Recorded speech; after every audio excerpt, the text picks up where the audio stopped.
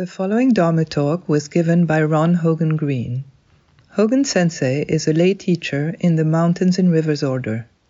This talk, like all of our talks, is offered free of charge. If you would like to make a donation or find out more about our various programs, visit us online at zmm.org. Thanks for listening. Good morning to all. Not all bodhisattvas are Buddhist. Or rather, sometimes they're Buddhist and they don't know it. This World is Not Conclusion by Emily Dickinson. This world is not conclusion.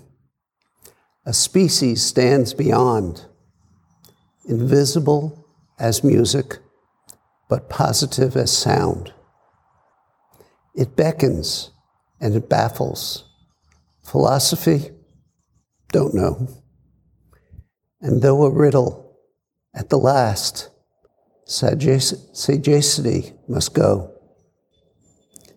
To guess it puzzles scholars.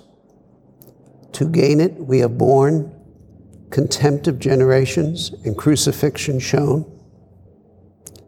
Faith slips and laughs and rallies, blushes of any sea, plucks at a twig of evidence, and asks a vein the way, V-A-N-E, weather vane. Much gesture from the pulpit, strong hallelujahs roll. Narcotics cannot still the tooth that nibbles at the soul. So as usual with her poems, at first pass, it's hard to take in. So I'll go slow and take a look at what she's saying. This world is not conclusion. That's the opening line. There's no end point. Conclusions are interesting, aren't they? We live in a world of conclusions. Endpoints. This is that. And so we don't have to ask or look any further. And that temptation is there within our practice as well. We think we know something, and we conclude that's it. You know, it's a pretty fundamental scientific principle, I forget the name, that every system answers questions within that system. And because it's a system, it's not reality. There are things within that system that can't be answered. That if you're going to look closely into those questions, you're going to have to go outside the system. Maybe invent a new system. In a way, Zen is a system. And so we have to be careful of that. Not to mistake the practice for what the practice is really pointing at. Not do away with the practice, but understand that eventually it too, in its own particular way, must go. This world is not conclusion. A species stands beyond. That's what we're doing here. What's beyond? Our conclusion, our understanding, our self. Invisible as music, but positive as sound. The word religion comes from the Latin for binding together, to connect that which has been sundered apart. And in seeking the deepest connection among things that superficially appear to be apart, the objectives of religion and science are pretty close, almost identical. The methods are very different. The two fields have very different approaches. Science relies on objective observation, and religion on subjective experience and faith. But more recently, within the scientific approach, the understanding of quantum physics has shown that there is no objective experience. There can't be. There's always someone experiencing the measurement and affecting it by that experience, affecting it. There is nothing objective about that. Subtle, but not objective. An observer, the one studying some things, seems always to affect what is perceived, what is measured. When asked folks why they have come to Zen practice, different responses are offered. This poem feels like Emily is capturing what draws many of us in. When we look at what is before us, our purpose in life, that's an important question. What are you doing here? What is this all about, Alfie? Which is really dating myself. And when we look at our dissatisfactions with the choices that are semi-mandated and steered by our society, by our common misunderstandings of who we are, we may be deeply unsatisfied. And it's a big step to even acknowledge that, because for most of us, we don't see that. We just accept this is how it is, and this is who I am, and this is where, it's the old, who am I? Well, here's a picture of me, that's who I am. Something is missing. Perhaps it's a deeper and more trustworthy understanding of who we are and who we are in this society, in this world, because this is a time and a place. And perhaps a desire for a fundamental understanding of this being, this life, and our place within it begins to matter to us. I would hope. And these are very personal inquiries. The way you answer it and address it and ask the question is unique to you and your life, and needs to be. It has to be yours. And this dis-ease is challenging because it's not so easily visible from our well-trained, well-educated, directed manner of seeing and understanding ourselves. It's just not on the surface. There has to be some connection within ourselves that we're missing something, that this is not all it can be from our usual way of understanding ourselves. This world is not conclusion. Boy, that line grabs me. Here it is. Doesn't have an endpoint. Doesn't have an answer that I can fit into the tiny box of my mind.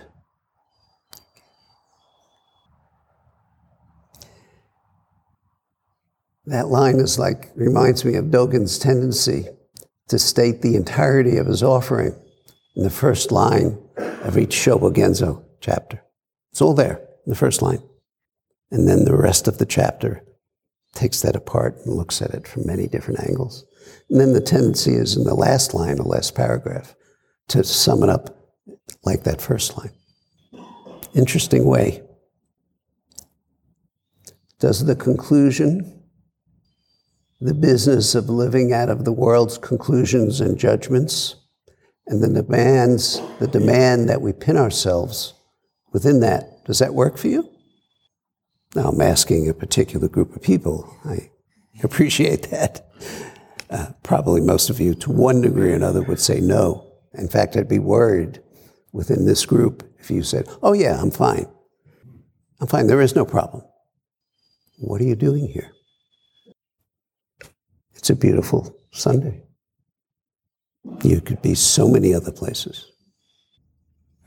There has to be, a species stands beyond, invisible as music, but positive as sound. You see both sides there? Invisible as music, but positive of sound. That's you. That's you. That's your true nature. It's invisible. But here it is. It's different for each of us, of course. And yet, music, at its best, shows us a way to appreciate how it opens up our sense of our being to a much wider understanding of who we are and of that inherent wholeness that goes beyond this physical body and beyond our conclusions.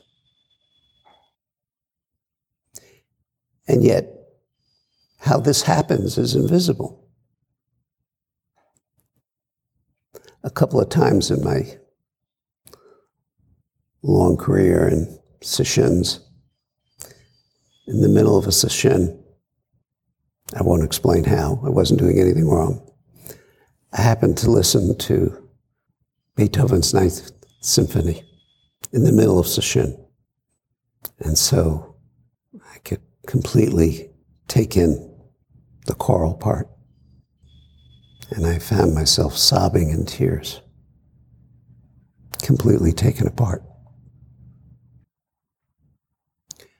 How this happens is invisible. And of course, what makes music music, to a large extent, is the silence between the notes. That's its very nature. Without that silence, there is no music. Sound familiar? That's Zazen. It's the silence between the notes, thoughts, plans, conclusions. They're there, and yet it's the silence between them that so creates the wholeness of it, the magic of it. Possible to describe, yet a species that stands beyond our usual understanding of ourselves and others, of how we usually go about concluding. This world is not conclusion. A species stands beyond, invisible as music, but positive as sound. It beckons and it baffles. Philosophy? Don't know. And though a riddle at the last, sagacity, wisdom must go.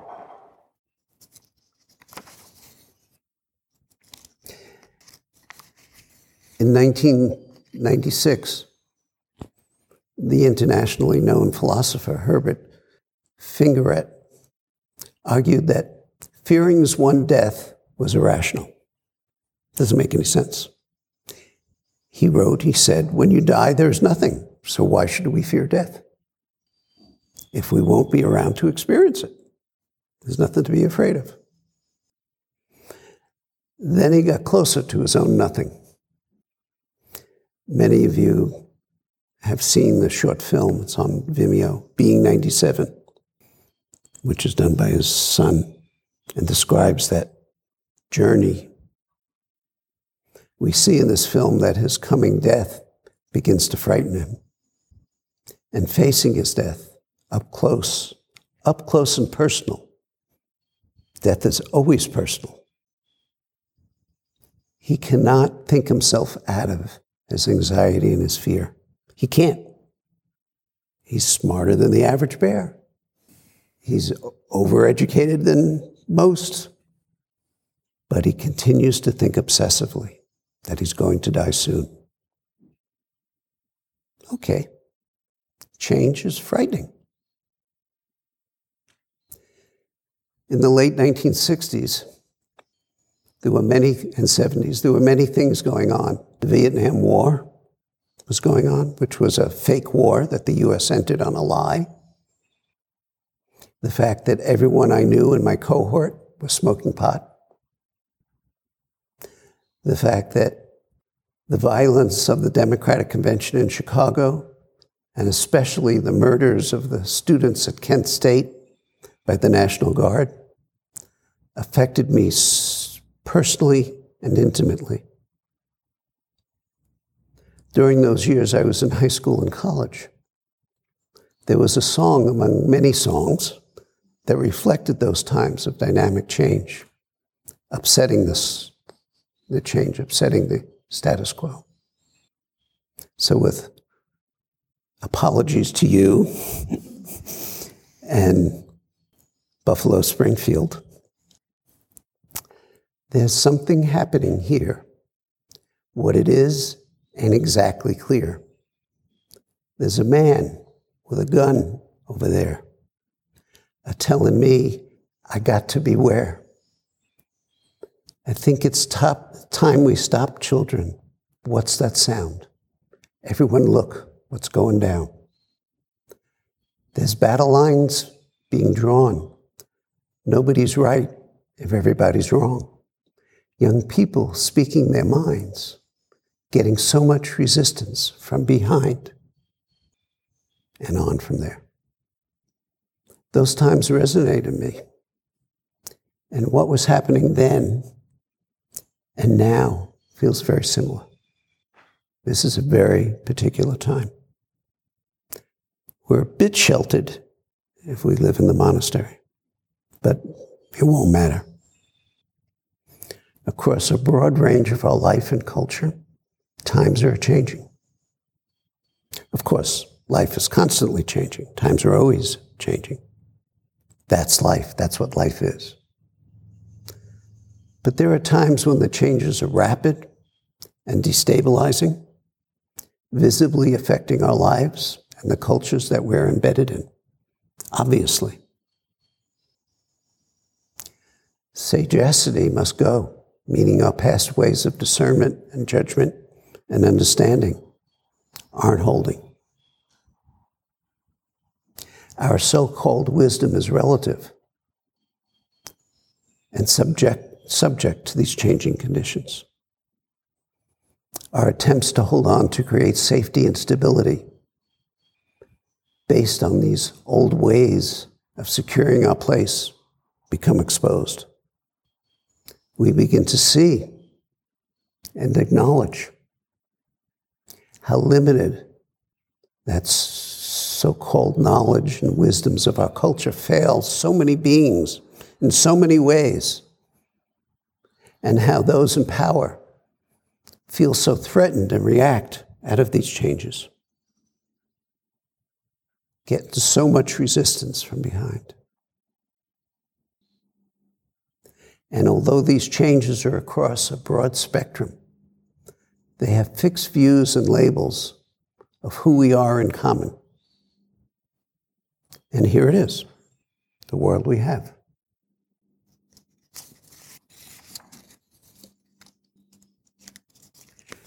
And, as always, change brings changes. Always in ways we cannot anticipate. We don't know what's going to happen, ever. In fact, I have a kind of a theory that the expected outcome that usually happens from a series of results usually ends up causing the opposite reaction. And if you've ever raised a child, you know what I'm talking about. So across a broad spectrum of our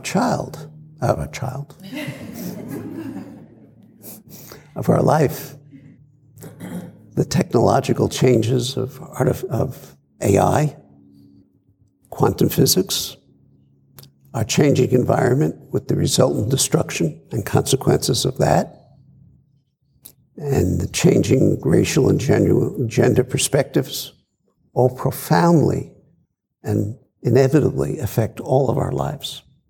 It is happening. And we're so close, it's sometimes hard to see, but it is happening. This is so familiar to me, this time. And so to guess it puzzles scholars. No one can figure it out. No one knows what the fuck is going on. Not me, not you, not anybody. The pundits and intellectuals have no insight into where these changes will lead us. And neither do we. There's an interesting quote from Niels Bohr, the physicist, Nobel Prize winner. He said, "The fact that religions through the ages have spoken in images, parables, and paradoxes." Hello. Means simply that there is no other way of grasping the reality to which they refer. We can't come to conclusions, not trustworthy ones, because they won't hold up. He added, "But that does not mean it is not a genuine reality.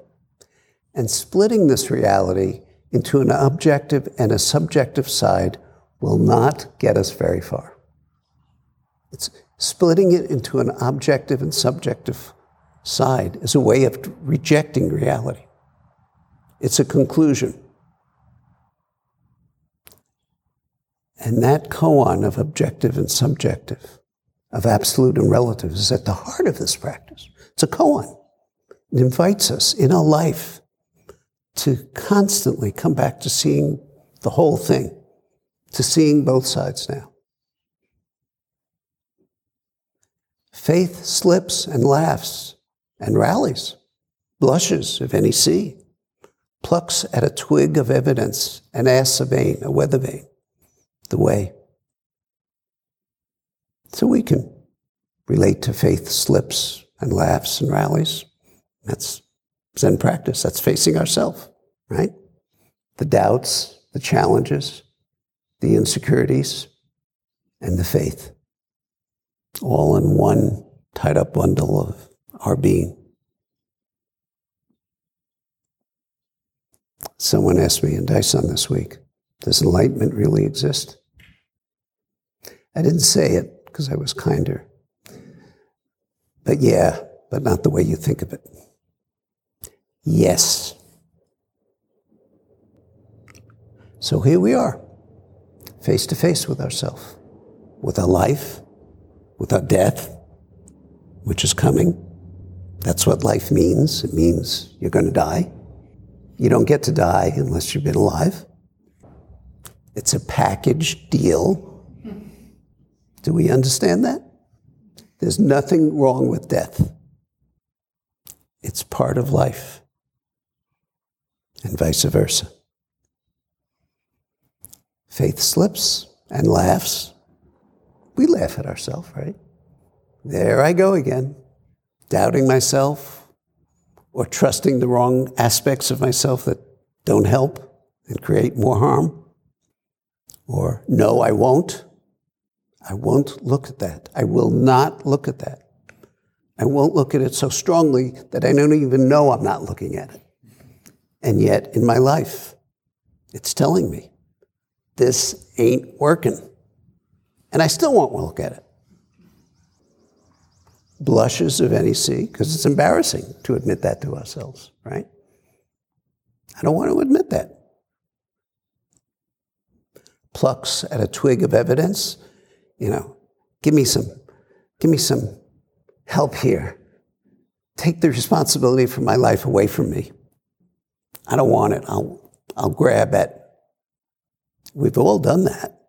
We'll do this. Some equivalent of sex, drugs, and rock and roll, whatever that is, which is not all bad, because there's a way of enrolling within your life and practice that allows us the space and the timing to trust ourselves enough to face what we could not face before, but now can. And that's essential. That's a deep and profound trust that even though now I cannot see this, I will if I persist. I will. It will teach me.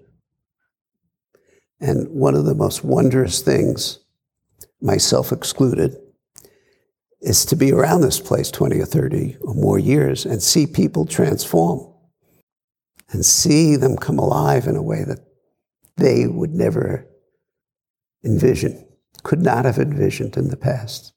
And I'm blushing, I'm making fun of myself when I say myself excluded. But I actually can't see it.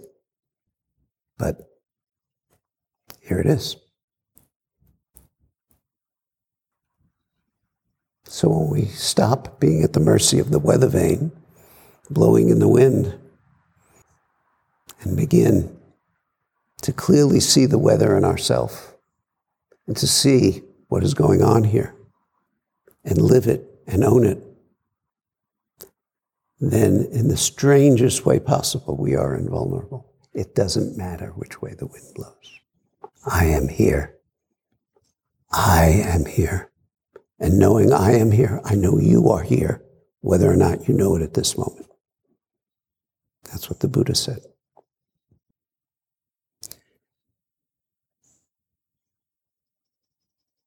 You know, this practice is to destabilize us, just like change does. This practice is change. It's change pointed directly at our delusions of our being, at the places that we suffer, to address that.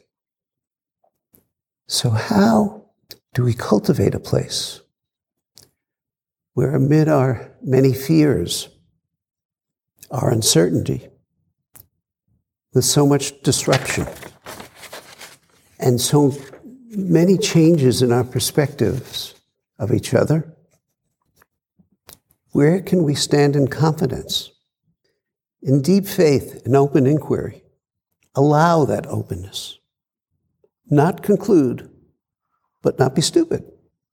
Conclusions are useful sometimes, but they're always provisional. They're always systematic. And the system only goes so far, as we all know when we practice. And how can we rest in confidence that we are true to our being within the uncertainty that we live in? There's a relative aspect in that our appearance shapes our life. That's one perspective. Sometimes we are shaped by our talents, by our purpose. That's, as I said, one perspective. But what is beyond our senses? Beyond our thoughts about our perceptions of ourselves and others?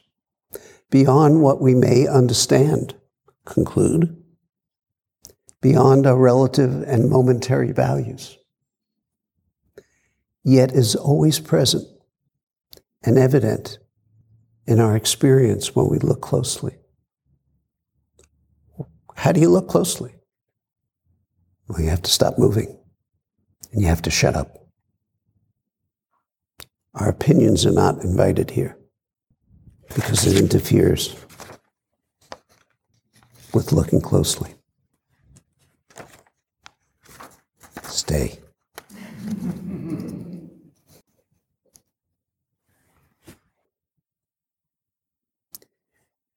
In this way, we need no weather vane to ask the way. We experience the way as our being. It's right here. Where else would it be? Where else could it be? Ultimately, there's no out there. How does this occur? We cannot arrive at beyond conclusion by thinking about it, by calculating or figuring it out. It ain't going to happen. We will spend our whole life doing that, and it ain't going to happen. Or by knowing something about what is inherently beyond knowledge.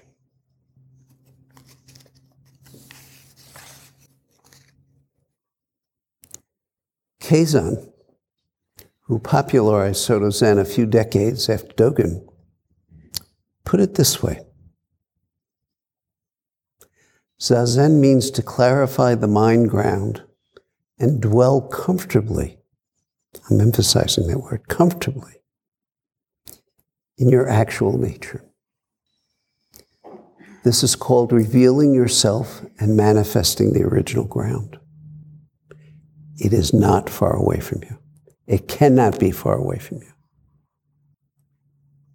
Revealing yourself to yourself and thus manifesting the original ground. No spinning weather vane here. He says, in Zazen, both body and mind drop off. And the interesting thing about that is we don't even know it. We don't even know it, because to know it is to be apart from it. Another conclusion. So the Zazen I'm talking about is not meditation. And many of you have heard Daido go down the liturgy of what Zazen is not. It's not those things. It's something beyond the words and ideas. And so Keizan says, Zazen is far beyond the form of sitting or lying down. It has nothing to do with that. Those are props to help us. Free from considerations of good and evil, Zazen transcends distinctions between ordinary people and sages. It goes beyond judgments of deluded or enlightened. Zazen includes no boundary between sentient beings and the Buddha. Therefore, put aside all affairs and let go of all associations. And he tells you how to do this. He says, do nothing at all. Isn't that wonderful? Do nothing at all. The six senses produce nothing. And I would add, even though we're conscious and aware in our Zazen, just less and less self-aware, less and less self-referential. And all along the way, it's happening.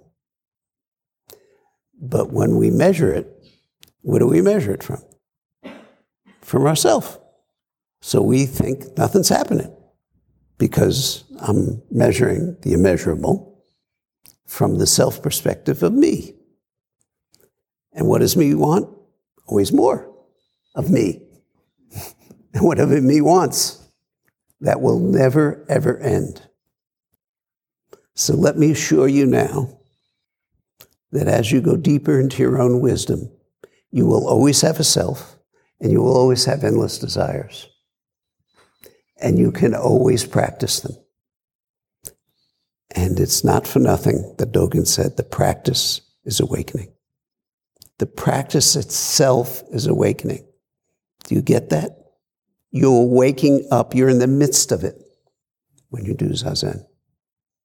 Not when you do meditation, not when you practice in order, well, I want to feel a little better and, have harmony within my life. You're never going to have harmony within your life. Times are changing. The apple cart's getting upset. The Zazen is designed to invite you to that. What is this? Its name is unknown.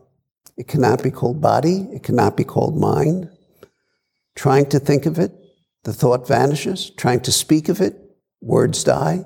It's like a fool, an idiot.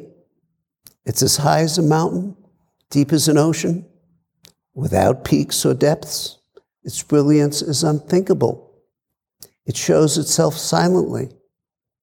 Between sky and earth, only this whole body, your whole body, is seen. So Keizan perfectly mirrors Emily, as he says. If you wish to clarify the mind ground, you should relinquish your various types of limited knowledge and understanding. Throw away worldly affairs and Buddha Dharma. Eliminate all delusive emotions. When the true mind of the soul reality is manifest, the clouds of delusion will clear away and the moon of the mind will shine brightly. It's happening. You are doing this, but you don't get to own it.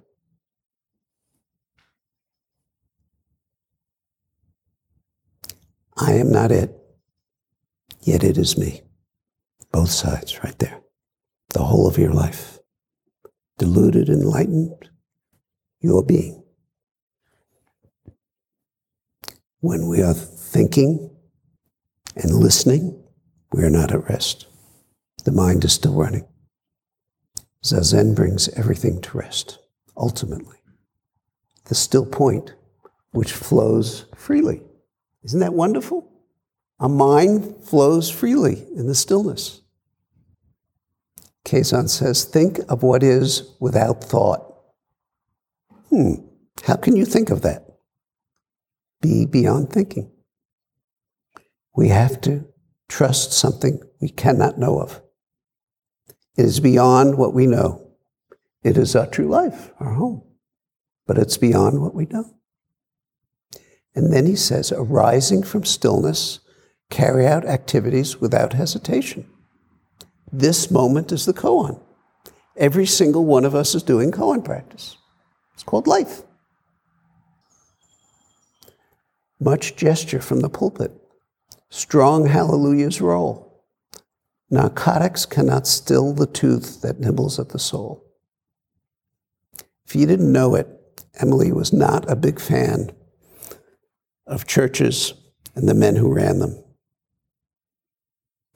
In fact, she started a poem with the line, some keep the Sabbath by going to church. I keep it by staying home. Perfect. No one other than yourself can ease your pain and address the fundamental question that nibbles at your soul. If we're going to survive these troubling times, and what may follow, which we don't know, we have to cultivate the clarity, our natural clarity, that's already present, that can shine brightly.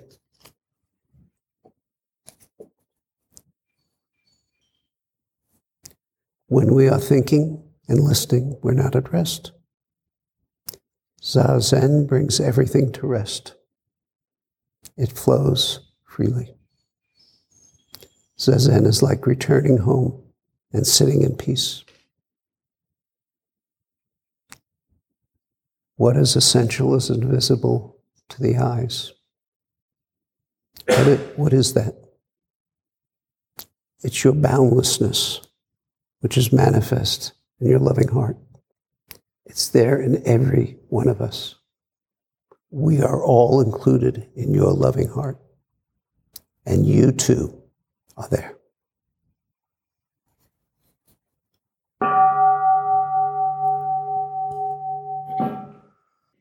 Thanks so much for listening. For meditation supplies such as cushions, incense, liturgical instruments, Dharma books, and more, visit monasterystore.org. Support for your spiritual practice at home.